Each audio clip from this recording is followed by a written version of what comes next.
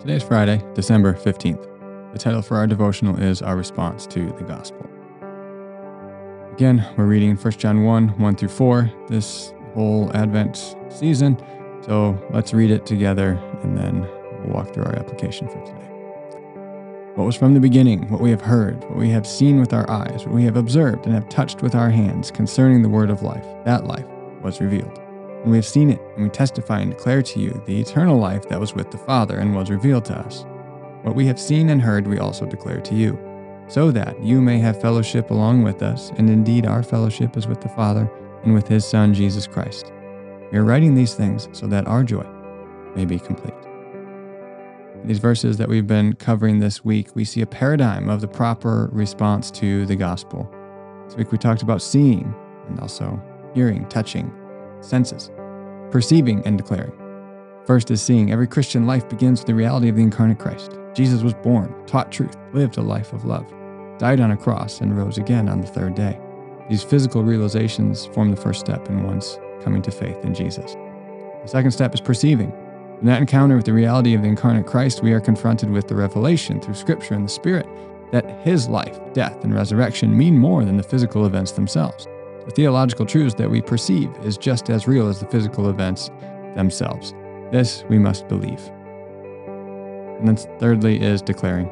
When we have believed the truth of the gospel, how can we not declare it? Our changed lives declare it. Our voice also declares it. The gospel is the life revealed. We have good news, the best news, to share with our coworkers, neighbors, friends, and family. Not only the evangelism piece, in the evangelism piece is it to be shared, but this truth is to be declared regularly to our believing brothers and sisters in the faith, just as John is doing here in this letter. He's writing to believers. The implications of these truths are so numerous and influential to all of life that we must regularly declare them when others have forgotten them or are living misaligned to these truths. We must encourage one another to live according to these deep truths of the gospel that have been perceived from what has been seen. We must do this in the midst of life's challenges, false teaching, and our own lack of trust, to encourage and strengthen one another in the faith and to point others who don't currently believe in Jesus to the life that has been revealed. Reflection time today. Where are you on this spectrum of faith? Are you still seeing? Are you still examining the life of Jesus, deciding if he is someone worth following? Continue reading the Gospels with an open heart, I'd encourage you to do. To get to know the Jesus that John and the apostles saw, heard, and touched. Don't just take another's word for it. Read it for yourself from the eyewitnesses, their testimony about Jesus, and get to know him.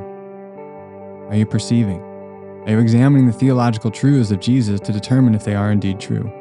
Read the epistles in the New Testament as the apostles are the authoritative source of the theology of the gospel. Ask questions, stay curious, think deeply on the core theology of the gospel. Are you declaring? If you've come to believe the truth of what has been seen and perceived, declare it. Are you living your life in such a way that makes the gospel of Jesus look gloriously true? Are you living with love, joy, hope, and peace? Are you ready to give an answer with gentleness and respect for the hope that you have in Jesus? Are you declaring the truths of the gospel to your believing brothers and sisters in Christ when they need to hear it? Are you asking others to declare these truths to you when you need to hear it? Again, where are you on this spectrum of faith?